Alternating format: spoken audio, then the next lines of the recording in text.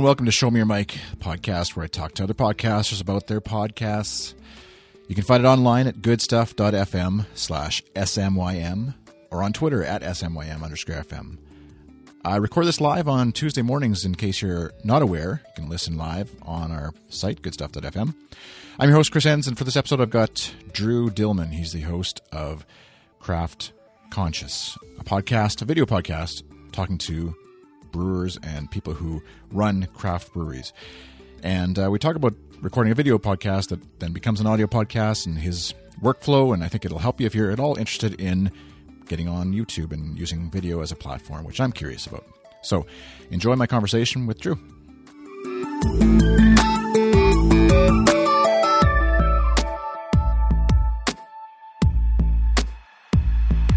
This episode of Show Me Your Mic, I've got Drew Dillman on the show. But before we get into our conversation, I just wanted to let you folks know, if you happen to be in the Los Angeles area, which is sunny, warm, and hot, far away from where I am, so I'm not going to be there, but there's a Good Stuff meetup happening.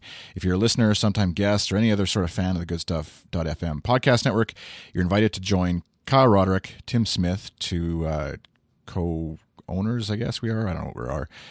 Of Good Stuff in LA for a Good Stuff meetup now the location is the Drip Coffee Bar, which I assume everybody just knows where that is because they didn't give me an address. So just the Drip Coffee Bar, go there.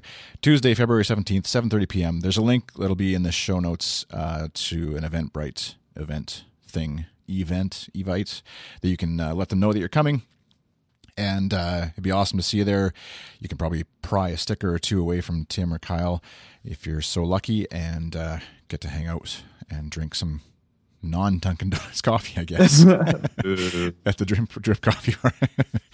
So, and then one other bit of follow-up that I got from Twitter, Shot and Frame, at Shot and Frame, asked, who does the intro music for Show Me Your Mic? And he or she, I don't know, I guess, they're starting a new podcast, and they'd binge listened, he said, from episode 1 of Show Me Your Mic all the way to now. So that's a lot of me, but a lot of podcast chat, which hopefully it was all good. But the first 10 or so episodes, I had some different intro music, and then after that, episode 15 or so, I can't remember when exactly, I switched to the current one that you're hearing right now anyways. And this one is from Audio Jungle, I believe. So just your generic, find a loop that kind of works and buy it for $20 and throw it in front of the podcast. And I don't know about you, but Drew, you can join me in this conversation, I guess, about the music, but either the music you pick it's kind of like picking the name for your podcast often, where you're like, I hate this. You finally land on something, like, I guess that's okay, I'll just run with it. And then eventually it grows on you, or you continue to hate it and need to change. But for me anyways, with this music, I still enjoy listening to it each time I have to edit and whatever. So that's a sign to me that it seemed to work, at least for me. But yes, I don't know what was your process for picking? Well, my process, I luckily, a buddy I went to college with, who I'm still very good friends with, Carson Ritz, does all music for me. He is, I don't know what gene that he got, but he can really make any kind of music that I ask him to. I told him, hey, I'm doing a beer podcast / video cast, and this is kind of the feeling I want. And in half a day, I had it back, and it was utterly perfect. So I am very blessed to have him on hand to do those kind of things for me. And another good example is I was editing, because I do video editing too. I was doing a hunting show, and I was like, hey, I need something that makes you feel like you're in the woods, but really dubsteppy. And in half a day, I had something I couldn't fathom how he made that work, but he did. Nice. I thought it was a ridiculous request, and boom, it was right there. So I've got him at my right hip whenever I need something in a pinch, and he's been fantastic to me. So is he? Is this someone you can recommend and link to, or you're kind of keep it private and don't want to let anybody else know? Well, what he does, here's how I'll do it. He is a mastering engineer at The Jungle, which is an audio company based out of Chicago. So you can get to him through there, and if you've got any audio requests, The Jungle would be able to help you out up there. So I'll give them a shout out. But since I know him personally, he kind of does some stuff on the side for me. Right. Yeah, that's fair enough. JungleAE.com looks like. Sounds right? That sounds just about right. Yeah. Right. So I'll put that link in the show notes as well, so you can hit them up maybe and see if you're wanting something dub stepping through the woods. Effect. I was expecting something a cross between Skrillex and like Peter and the Wolf, Right. but it came back good, not as ridiculous as that sounds. Nice. Yeah, very cool. Yeah, so that's one of the like audio. That's often I think podcasts or people who are starting podcasts wonder where to get music, and obviously if you have a friend that's awesome, a musician friend. Often, like one other show I did, I approached a local band and just said, "Hey, do you want to?" Like I didn't have money to pay them for it, obviously, but it was just one of their songs, and they weren't any bigger at the time or whatever, and they were happy to just have people listening to their music, and I just mentioned their name and link, and finding people in the similar creative industry as you and getting them involved and letting them use their talents, music creation or whatever. Oh yeah, definitely. Design. And back in my band days, we were approached by Field and Stream, and they wanted our song for an episode and didn't give us any money. And we're like, yes, please take it. Yeah. So there's always opportunity for collaboration like that. Yeah. Okay. So getting to your podcast, the Craft Conscious. Tell me about. Tell me about Craft Conscious. I guess first of all, what's it all about? Well, Craft Conscious, we do mostly video casting, but there's also the podcast too. And what we offer is a connection amongst brewers, from brewers to viewers, just an opportunity to engage in the industry in talk for craft beer. It's about the business of beer, not tastings or reviews, but a look behind that curtain. So our interviews give access to, current trends and announcements straight from the brewers themselves or distributors, sales teams, marketing teams, and also the stories that they have to share about living their dreams. Topics such as branding, marketing, ingredients, and budgeting, so that we can keep the minds conscious of the craft and help grow the exciting craft beer industry that is on a renaissance currently, as validated by Budweiser's attacking Super Bowl commercial. Yeah, but no, we're more concerned about not about beer tastings or reviews, but what goes on behind the scenes to get the idea from the brewer's head to the glass in your hand. Nice.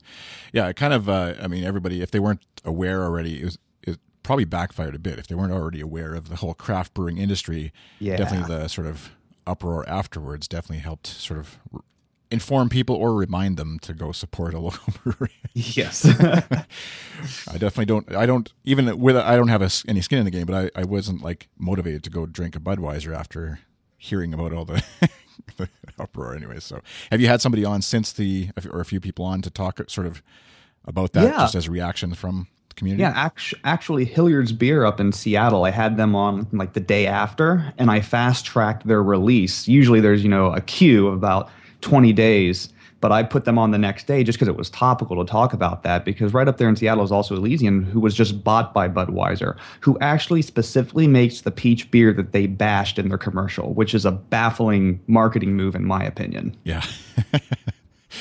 Yeah. It's funny. Just big company, big departments that don't consult other departments or something. I don't know. Yeah, and it's one of those things where, you can take it as an attack, but also it's an admission of feeling threatened on Budweiser's part. Why, you have to kind of go on the attack like that, because you can see your market share diminishing. And while there's no single craft brewery threatening Budweiser, the industry as a whole, last year was the first year it sold more beer than Budweiser did. So I can understand that they feel that pinch and need to re-solidify their core market, rather than try to gain new people, because I think they may realize that that's a lost cause. So let's keep the people who are buying Budweiser reminded that Budweiser's out there. Yeah. All right. Well, this isn't a beer commercial either, or a beer podcast. But you can go listen to that episode and probably many others, because you got your 122 episodes as of this recording, anyways. In and you did, like you mentioned, you do video and audio. And so is video sort of the first focus and audio second? It's the first iteration of the interview. So what I do is I record the video interviews via Skype from around the world. And then about 20 days later, the same episode, but in podcast form, comes out. It kind of just lengthens the amount of time of exposure that the breweries or brewery-related companies get from Craft Conscious. Mm-hmm. Yeah, which is also people who don't have time to sit down and watch a video can get it on the go, which is the reason podcasts are so successful too. Yeah, which is a neat way of doing it too, where the sort of common or maybe first idea that folks would have is like, well, you just release it all at once so that it's there. But in your case, like having it spread out a bit like you said, extends the period that you're able to talk about that episode, I guess, and then also, for the brewery itself can sort of help spread their word out a little longer rather than just one sort of big launch. And I know that personally I have missed things on the internet because for one day I went outside. But so if you miss that day and you have another chance to run across it, I mean, that's kind of what I wanted to accomplish. Yeah, exactly. Yeah, heaven forbid you go outside or not pay attention to every single thing in your Twitter feed. And we're not connected with our phones 24/7. Yeah, exactly. So recording and setting up the show, then I noticed you've got, like I said, all the episodes on YouTube, YouTube channel, but then also in iTunes. And has the YouTube and audio version sort of, do they compete, do you feel like, or is it complementary and some people sort of bounce between the two, or have you got any sort of sense of how the audience sort of listens or watches or prefers to listen? I've not really gotten a sense of that, but it seems that the video interviews, they seem to get the attention that I can follow and kind of track really easily. But oddly enough, on Twitter, it's the podcast interviews that get the most Twitter traction. So it's kind of a conflicting message. So I'm taking it as, hey, we're snowballing, and each time it's more and more engagement and more of an audience. So one's not overtaking the other in any way. I'm just trying to keep them different enough to have some episodes that are only podcast, some episodes that are only on video, to kind of keep the two media kind of split and separate, but at the same time complementary. Right. And so is the video version the same basically as the audio version? There's nothing, do you edit? Yeah, there's not much between editing differently other than, announcing that it's a podcast on the podcast, a different announcer, and then cutting out some of the intros that I do becomes redundant in the podcast. Right.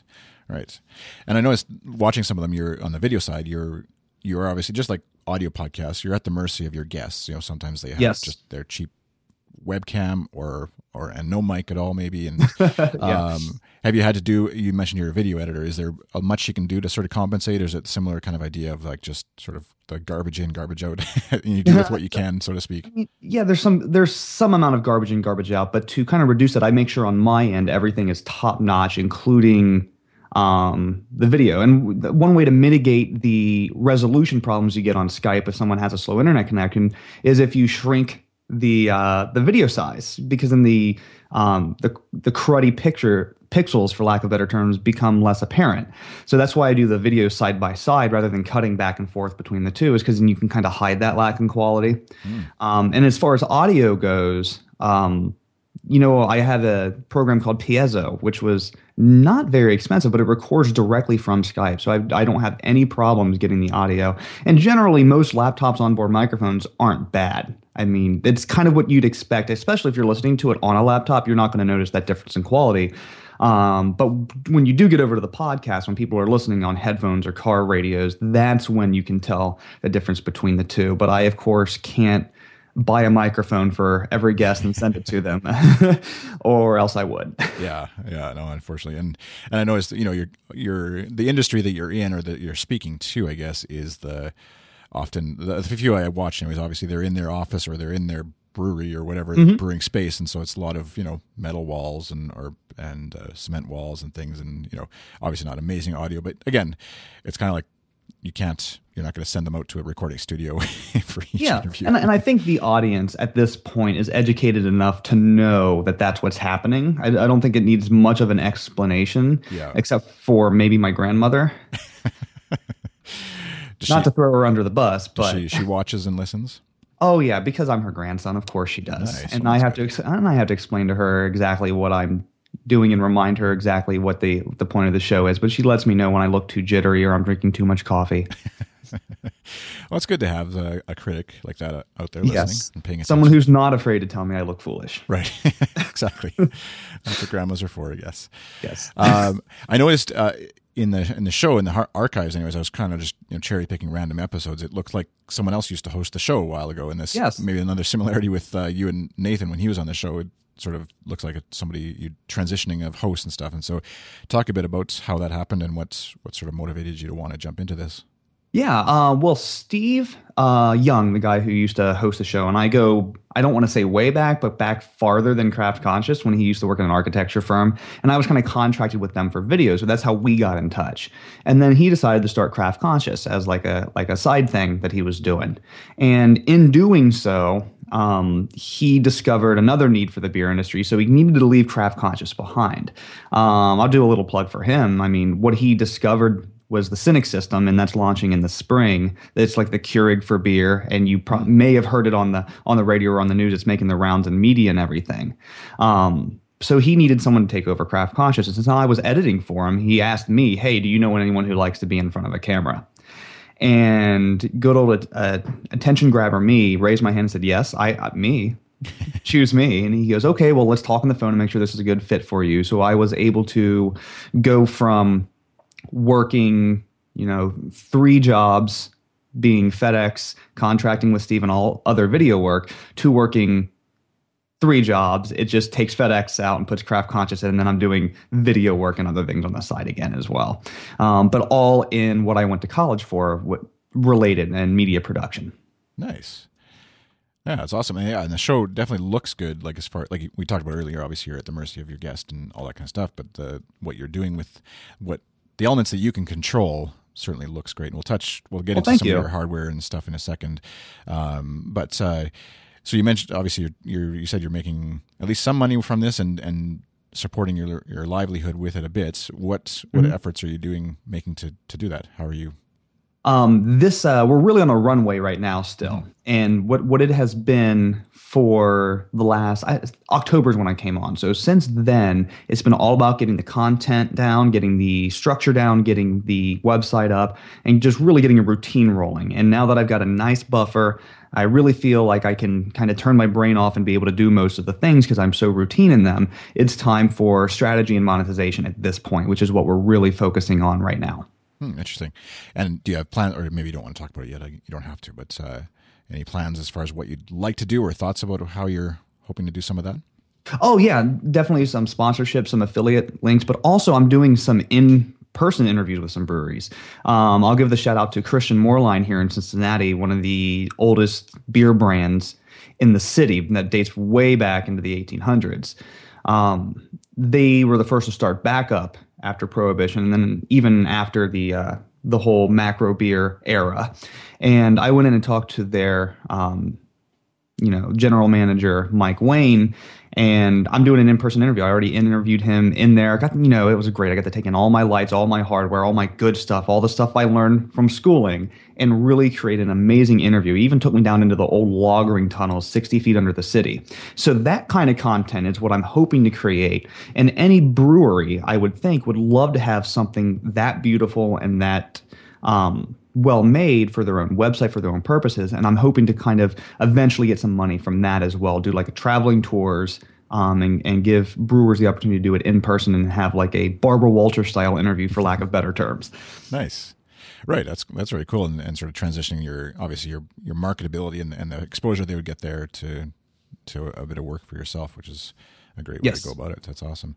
I noticed on the site you've got a VIP member page. Is that something that's also in the works, or is part of that? The VIP member page is already just saying, hey, if you hand me your email, here's all these old 50 plus old interviews that you have access to watch. So, but I mean, it doesn't cost anything to anyone. It's just so that I can send out newsletters and keep people updated. Yeah. But I'm also working on strategies to turn that into different levels of payment and membership, to have access to live interviews that we're hoping to do, kind of like what you're doing here with the live streaming, but with up to 10 brewers simultaneously, and live Q&A with anyone who wants to hop on and ask their brewers questions, whether they be a home brewer asking a scientific or chemistry question, or a fan saying, hey, when's this next ale coming out?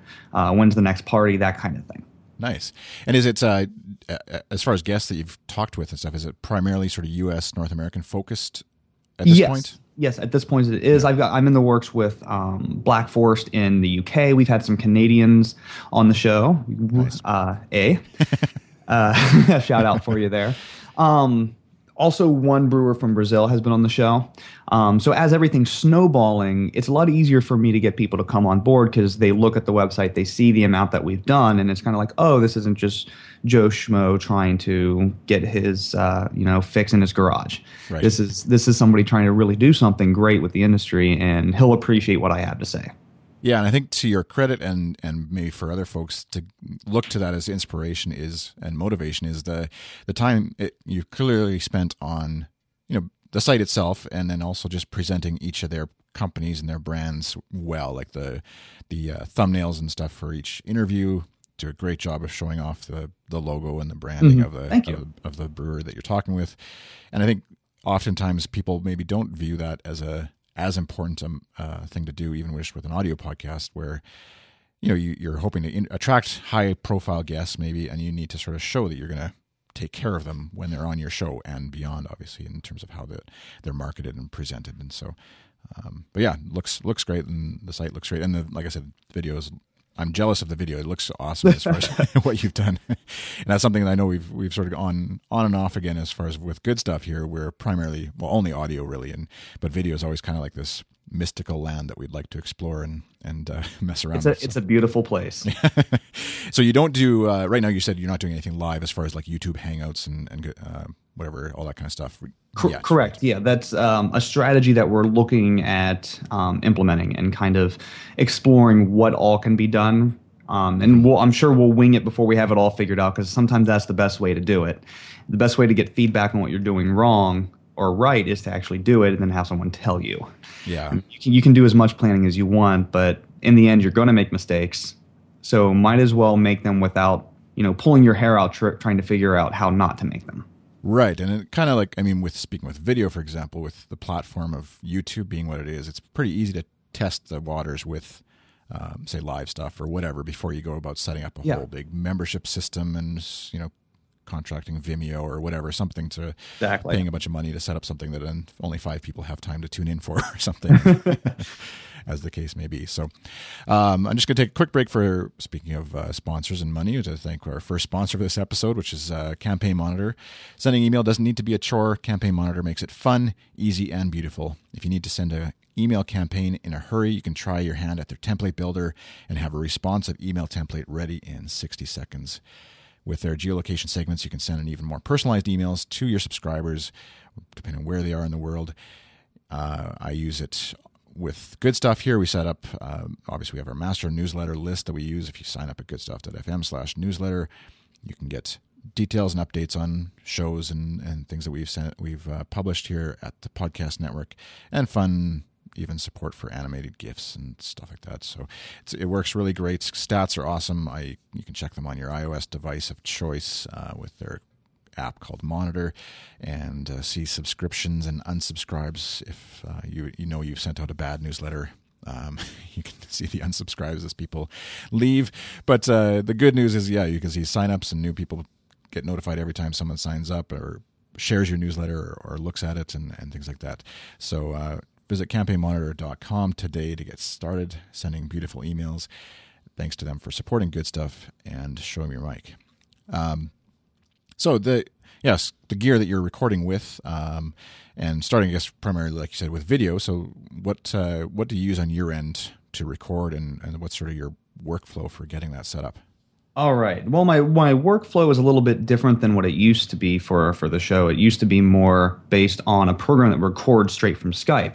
And we always used to run into troubles when I was editing. It's just with the different bandwidths going, the audio rate and the video rate would not be the same. And I'd have to go in and literally chop up every 10 seconds and stretch and conform everything. And of course, that just drains hours. So I was like, okay, everything needs to be recorded separately here.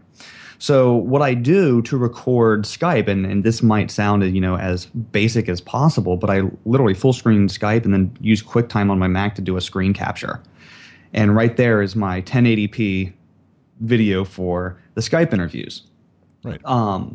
For my end, I've got a Canon 5D Mark II, which is a great DSLR that has an awesome video function. I get that rolling on a shelf right above the computer, and have that record me. To make the video look the way it does, I've got a ARRI Speedlight kit, around me. My background's back there. That's important for video. Otherwise, it would just be my house. I had to go to Home Depot, buy some brick paneling, and build a little foldable, movable background that I can take with me. So it sits up in my office most of the time, but can move if it needs to. Foldable brick or what? Maybe Yeah, they're like brick panelings that you would buy, kind of like wood paneling to put on top of drywall. Oh, okay, gotcha. Sorry. So it's really thin. Yeah. And I just kind of use some 2x2s to build a frame for it, and then it folds with a hinge in the middle, so I can take it places. And that was a fun project, but you got to have something back there. Which again, that's where like it looks natural, it looks professional on the video again, but it doesn't take a whole lot to do. I'm sure, not that it's not complicated to set up initially, but again, it just helps rather than just being like your basement office back wall kind of thing, which is what it would be right now if I was recording video.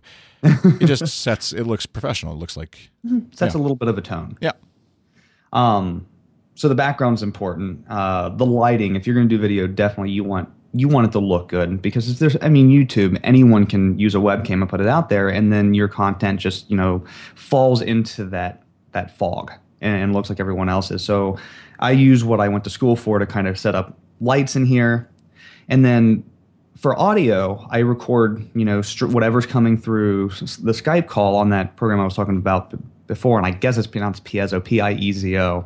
It'll record the Skype call, but then I also record separately my audio with a Rode NT-G2 shotgun mic, which is more for video recording because you're able to, aim it. It's very directional from a distance and really pick up the audio in that portion. So that can sit off screen a little bit. I don't have to talk right up into it, and it gets my audio. So what that ends up doing for me then is I have all these disparate parts. I have 2 videos, I've got 2 streams of audio, and I use Final Cut Pro to put them all together.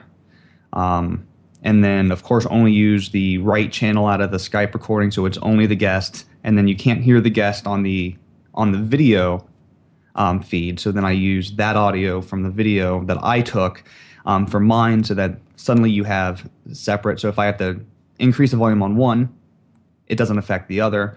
And that would be, if you're going to do video, that's my biggest piece of advice. And what I learned from film school is take everything as separately as possible, because you can put it together and then have more control over each piece later. Right. And so then, because you're not locked to the common sort of often what happens when you start doing that, separating them out, is, at least in my limited experiences, sometimes your audio gets out of sync. Like if you just rely on the Skype call, let's say for the video, but then record your audio separately, that's, like you said, it gets out of sync, and then you're just spending hours matching it all up. So your audio and video is just its own little compartment, and your guest audio and video is its own little compartment, and then you can sort of chop the two up if you need to, and if you're off. Yeah, and then I can edit them. Exactly, I can edit them independently. Yeah, which is the big advantage and helps hide a lot of mistakes that are made.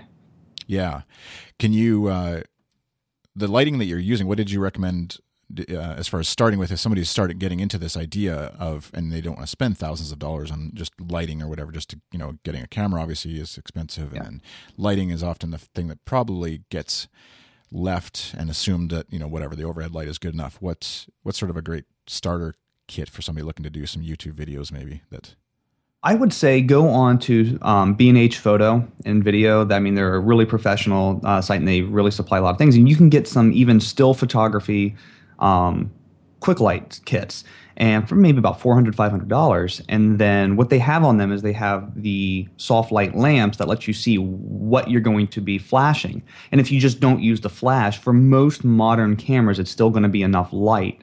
And then it's cheaper. And then if you ever decide to take still photography for whatever reason, you've got the flash. And that's what I started off with. And what that led me to be able to do is take my own professional photos for promotions and stuff. So it kind of served a dual purpose. Anytime I can find something that could also serve another purpose, I find a hard time talking myself out of it. Yeah. Because I'm going to use it later for something else as well. Totally. Yeah. Yeah, that's awesome. And because it is a little, on the audio side, it's a little harder to lug around a mixer or whatever, but camera kit that you want to you can reuse for professional photography or whatever, for clients and things like that, definitely a little more practical and usable. And then you're hosting, obviously the video obviously goes to YouTube, and that's what you're embedding in your site.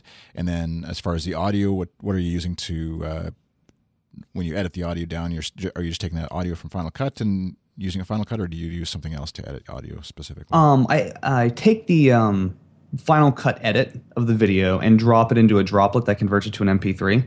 And then once I have that MP3, I take it into Adobe Sound Booth and chop it up from there. And I've got my own recorded music and podcast introductions. I had an actress friend who recorded some stuff for me, and that way I can chop it up a little bit, make it different enough that it doesn't just sound like a video being thrown into a podcast and just re-released, that it actually sounds like a podcast as well, but it's just the same content from the video. Right. What kind of things are you? I'm curious. What kind of things would you be editing out, I guess, to make it more audio appropriate? Yeah. I do an introduction on my show with the music underneath that kind of just gives you a preview of what the episode's going to be about. I take that out for the podcast. Right. Because with podcasts, people are already committing to sit down and listen. Video, you have to grab someone's attention right off the bat to keep them there. Because usually when I'm in a computer and a video comes up, I give it a few seconds to decide whether I'm going to keep watching. With a podcast, you kind of start committing just by downloading and pressing play. So I found if I take that out, I can shorten the interview itself, not be as redundant. Because if I'm announcing what the podcast is and then again announcing what the show is a second time, then it starts to feel not put together well. So I take that part out and just go straight into the interview after that introduction. Right. Nice. And then, but as far as content of the show itself, the rest of the interview more or less would be more or less. Oh yeah, it's exactly the same. I copy the same show notes page over to the RSS feed. So anything that we're talking about that might be in the show notes page is still going to be there to keep that experience for the viewer the same as well. Nice. So I don't really change anything about the content. Yeah. Yeah, and that's going back to stats and sort of listenability and stuff. And for folks who've never played with YouTube, and I know I've touched on it before in previous episodes, but coming from the world of podcasting, audio podcasting, and using YouTube as a platform, the stats, as you might expect from a company like Google, the stats and analytics you can get on your videos is both enlightening and depressing, because you can tell, if you can see, okay, this many people dropped off after 2 minutes. And whereas a podcast, most stats, and I've talked with other podcasters at other networks and stuff, other people running networks and stuff, is, we're at the mercy of either it's a listen or it's not. And that's kind of all it is. We don't even know, or download. They may not have ever actually listened to the episode. They may not have ever listened beyond 2 minutes. We don't really know as far as stats. But yeah, with YouTube, you get pretty much anything you want to know almost about your video and the people watching. And has it helped you, I guess, as far as I sometimes find myself sort of looking at it and then it doesn't ever really sink in as far as practically taking that back to my actual editing and production of the show. It's just kind of interesting. Have you used those stats to sort of edit? Yeah, certainly. I'll try new things. What I'll do is I'll watch content from other producers. And if they do something that I think is cool, I'll try it. And then see on that episode, how did that episode do after I tried that new thing? If it didn't really change, I'll go back to the way. But if something struck a chord and it was more popular, I got to keep doing that. And it's constantly evolving. If you were to sit down and spend the hours upon hours it would take to watch all the interviews that we've done, you would kind of see an evolution even week to week of things changing, because I see someone else do something that I think is cool, and then I'll try it and just see what the response is. I mean, I am not afraid to change the formula because I want to see if it works better or not. And if I think someone else is doing something cool, I want to do it too. Yeah, exactly. It's like, hey, I can do that. Yeah. Cool. Well, the last thing I want to talk to you about is just getting some of the podcasts that you listen to and apps that you happen to listen to on. But before we do that, I'll give you a chance to maybe go grab your podcast player or app of choice, get it fired up. Oh, it's funny. I've got it right here because I was listening to it while I was working. There you go. But before I do that, I just want to thank our second sponsor for this episode, which is A Small Orange. A Small Orange has a simple vision, perfecting hosting while maintaining a homegrown feel with a focus on people, their customers, their employees, and their community. A Small Orange isn't like those big hosting conglomerates. They don't promise unlimited plans that are actually hindered by hidden limitations. Instead, you're only responsible for paying for the resources you need. Whether you're just starting your own blog or you're running a powerful e-commerce site, they have a plan for you. before I could recommend them, I want to try them out. So I recorded a screencast myself, setting up an account, installing WordPress, writing up a blog post, and sort of just getting from nothing to a domain and everything set up, which you can check out that YouTube link at in the show notes at goodstuff.fm/SMYM/71. That's this show, in the sponsor section there, and also a link to sign up for a small orange, which, if you do so, supports this show and what I do here at Good Stuff. So, the podcast that you listen to, what are some of the shows that you, 5 to 10, whatever, however many you feel like mentioning? Yeah. Well, as I'm sure almost every podcaster or videocaster, I listen to Entrepreneur on Fire, of course. Kind of got me into wanting to do those kinds of things and being interested in it, and taking control of your life as an entrepreneur. Startup by Gimlet, I found absolutely fascinating and listened to that all the way through. Plus Reply All, which is their first show that they've put out with that. Because I like to learn and never I hate not learning. Every day I'll listen to Freakonomics Radio. I've got the Stuff You Should Know podcast, a lot of NPR podcasts, debates, and that sort of thing, just so I can keep learning, even if it's nothing to do with what I'm doing professionally. That's the kind of content I enjoy, if I can learn something new. Nice. Any others do you want to mention? That's fine. Yeah, I can mention some of the specific ones. I mean, I got Intelligence Squared, which is great debates, bringing Oxford-style debates to American soil. I love that. NPR Story of the Day. I like the largest podcast that had ever been released, Serial. I listened to that, and I can't wait for the next season. And I actually saw that the appeal was granted for that gentleman who is in prison. That just came out a couple days ago. Which I thought was very interesting. But that was really well done. And of course, listening to all of the people who have done this for a while, and even in radio and NPR, it's really it's an experience to kind of see how they do it and see what tactics they use and how they tell their stories. And that, of course, can translate into anything that I'm doing. Show Me Your Mic. I downloaded yours when I had the introduction from Nathan. Listened to his podcast, and now that I know that it's live streaming, heck, I'm going to turn that on every time I can. And nice. Then the 10-year-old boy in me still listens to the IGN video game podcasts, because I can't stop playing video games. That's what I like to do in free time. Nice.